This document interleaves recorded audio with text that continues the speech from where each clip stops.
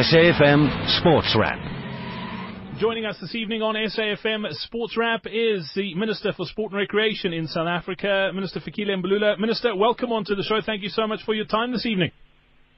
Thank you very much, and all listeners of SAFM. Minister, it's been a very, very interesting few weeks as far as South African sport goes. We're going to look back in just a moment, but looking ahead, we've got some exciting news coming up. The Unite 2.0 taking place this weekend, the Union Buildings in Pretoria. Yes, this is a great event. We're looking forward to that this weekend, and this is the second edition of the Unite campaign, where we see different sporting codes coming together as a medley to basically give meaning to the legacy of Nelson Mandela. And in this particular instance, it is about nation building, social cohesion, and enhancing unity of our people through sport. This time around is about us as ordinary people, not advanced athletes, to also have an opportunity to participate. Nobody understands on the ground participating, walking, running or cycling, mixing up with elite athletes who will be fighting for the main prize on that particular day. Yeah, Minister, you say it's for the average person, but there's some great prize money up for grabs for our elite athletes taking part this coming weekend. Yes, I'm saying exactly that for our elite athletes, and I don't define myself either as those who are going for the prize. So I know that my bronze medal, once I finish when I get to the finishing line, is guaranteed. I'll have it as a moment of remembrance, but also a contribution to my own self in terms of uplifting myself and so on. And that is the rest of South Africa, a healthy life, and doing this thing of walking or either any of the sports that anyone can do. And I think that goes as well with the rest of South Africa, given the overwhelming support we got.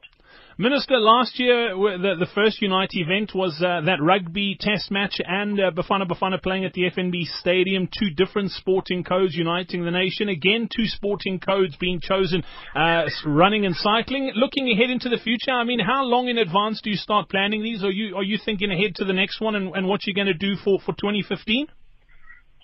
Well, for every year we decide that right at the beginning what we're going to do.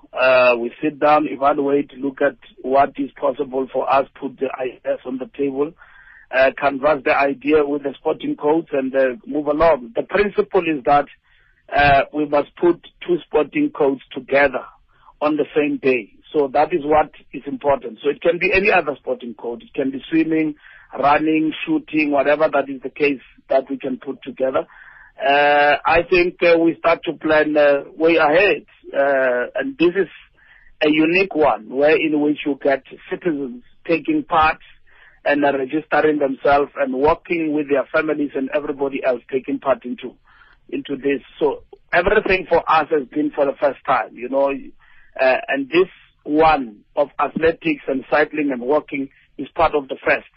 And the same as rugby and football coming together was a part of the first. So everything that we start going forward, we want to influence society to replicate this among ourselves, because in reality, you can wake up any given time without any spectacular activity taking place and walk and cycle and run. That is for your own good, for your own. But coming together en masse is to remind ourselves all the time what Madiba stood for, and say to ourselves, we buried Madiba's mortal remains in Kulu, but his legacy lives on. And this is what this is all about. We never buried his ideas and everything what he stood for. We are building on that, bit by bit, walking on his footsteps. Like they say in Afrikaans, biggie Magbaya. Slowly but sure we'll get there. Minister, you mentioned about burying Tata Madiba. It's almost a year till to the day of his passing, but there's another remembrance event coming up. The annual Nelson Mandela Challenge was announced yesterday that Bafana will take on Cote d'Ivoire at the Mbombela. Yes, you have had all of those kind of events that take place every year, and the Nelson Mandela Challenge has been kept by SAFA. And equally, the Nelson Mandela Challenge has been kept by rugby and even cricket. So they've not abandoned them simply because Tata is no more. So they've always gotten this going, and I think we appreciate that. Minister Bafana Bafana, let's chat about them just briefly, if you don't mind. You've been scathing about the team in the past, but you must be pretty proud of what they've achieved qualifying for next year's AFCON. They've got a vital game tomorrow against Nigeria. I mean, what's your take on what's happening in that Bafana squad at the moment? Look, like I said, as a nation, we understand quite perfectly that we are starting from the scratch. We've got a new coach. We've got the new mind, and simple, does things in a very simple way, a South African way, get young stars and mix that with old blood and build the national team. Sheikhs have understood that. I don't know why it took so long for us to understand this. And then on the basis of that, you get a squad that first and foremost is patriotic about the national jersey, play to the best of their ability to win every match. And it started with Sudan. Now we are here. It surpassed our expectation because I think we've reached a low point when it comes to the national team, and nobody never believed, almost never believed in the national team. But, our spirits are revived, and everybody else is focusing now. But we didn't ask Sheikhs to win the AFCON. All we asked him is to instill pride in our national team. Our strategic objective, according to SAFA, is to go to the World Cup. But the fact that now we have qualified, we are going to Equatorial Guinea. What a success story for the nation. This past weekend alone, all our national teams and Bafana Bafana to be counted among the winners was splendid, exceptional. And I think this is what this nation demands of the boys, and they've understood that. And Sheikhs understand that quite perfectly. He has given boys who are hungry to win and to write a history for themselves. I think as youngsters themselves are tired. One, they are still alive and they've got all the abilities to do what others would have done in 1995, to always be compared when they can change things. And they are standing up to their manhood. And on daily basis, they are writing their own history. What a wonderful bunch of winners that we have.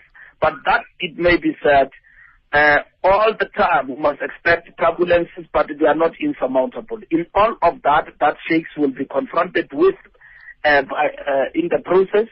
We will be there with him because from the onset we understood he is a gentleman who understands where we are going and what we want to achieve. And big up to him. And I'm very much ecstatic and over the moon about what they are doing. To beat Nigeria is an ultimate prize for me, Qualifying was perfect and wonderful. I saw it coming. I didn't think even, at any given point that the boys will miss the opportunity. But we must beat Nigeria. But even if we don't, nonetheless, we'll continue to soldier on. Sometime we'll conquer. But we have to beat them tomorrow in their own backyard. That will be fantastic win for South Africa. Yeah, it will be, absolutely. Minister of Sport and Recreation, Fikile Mbalula, thank you for your time this evening on SAFM Sports Wrap, and really appreciate you catching up with us. Thank you very much, and all the best.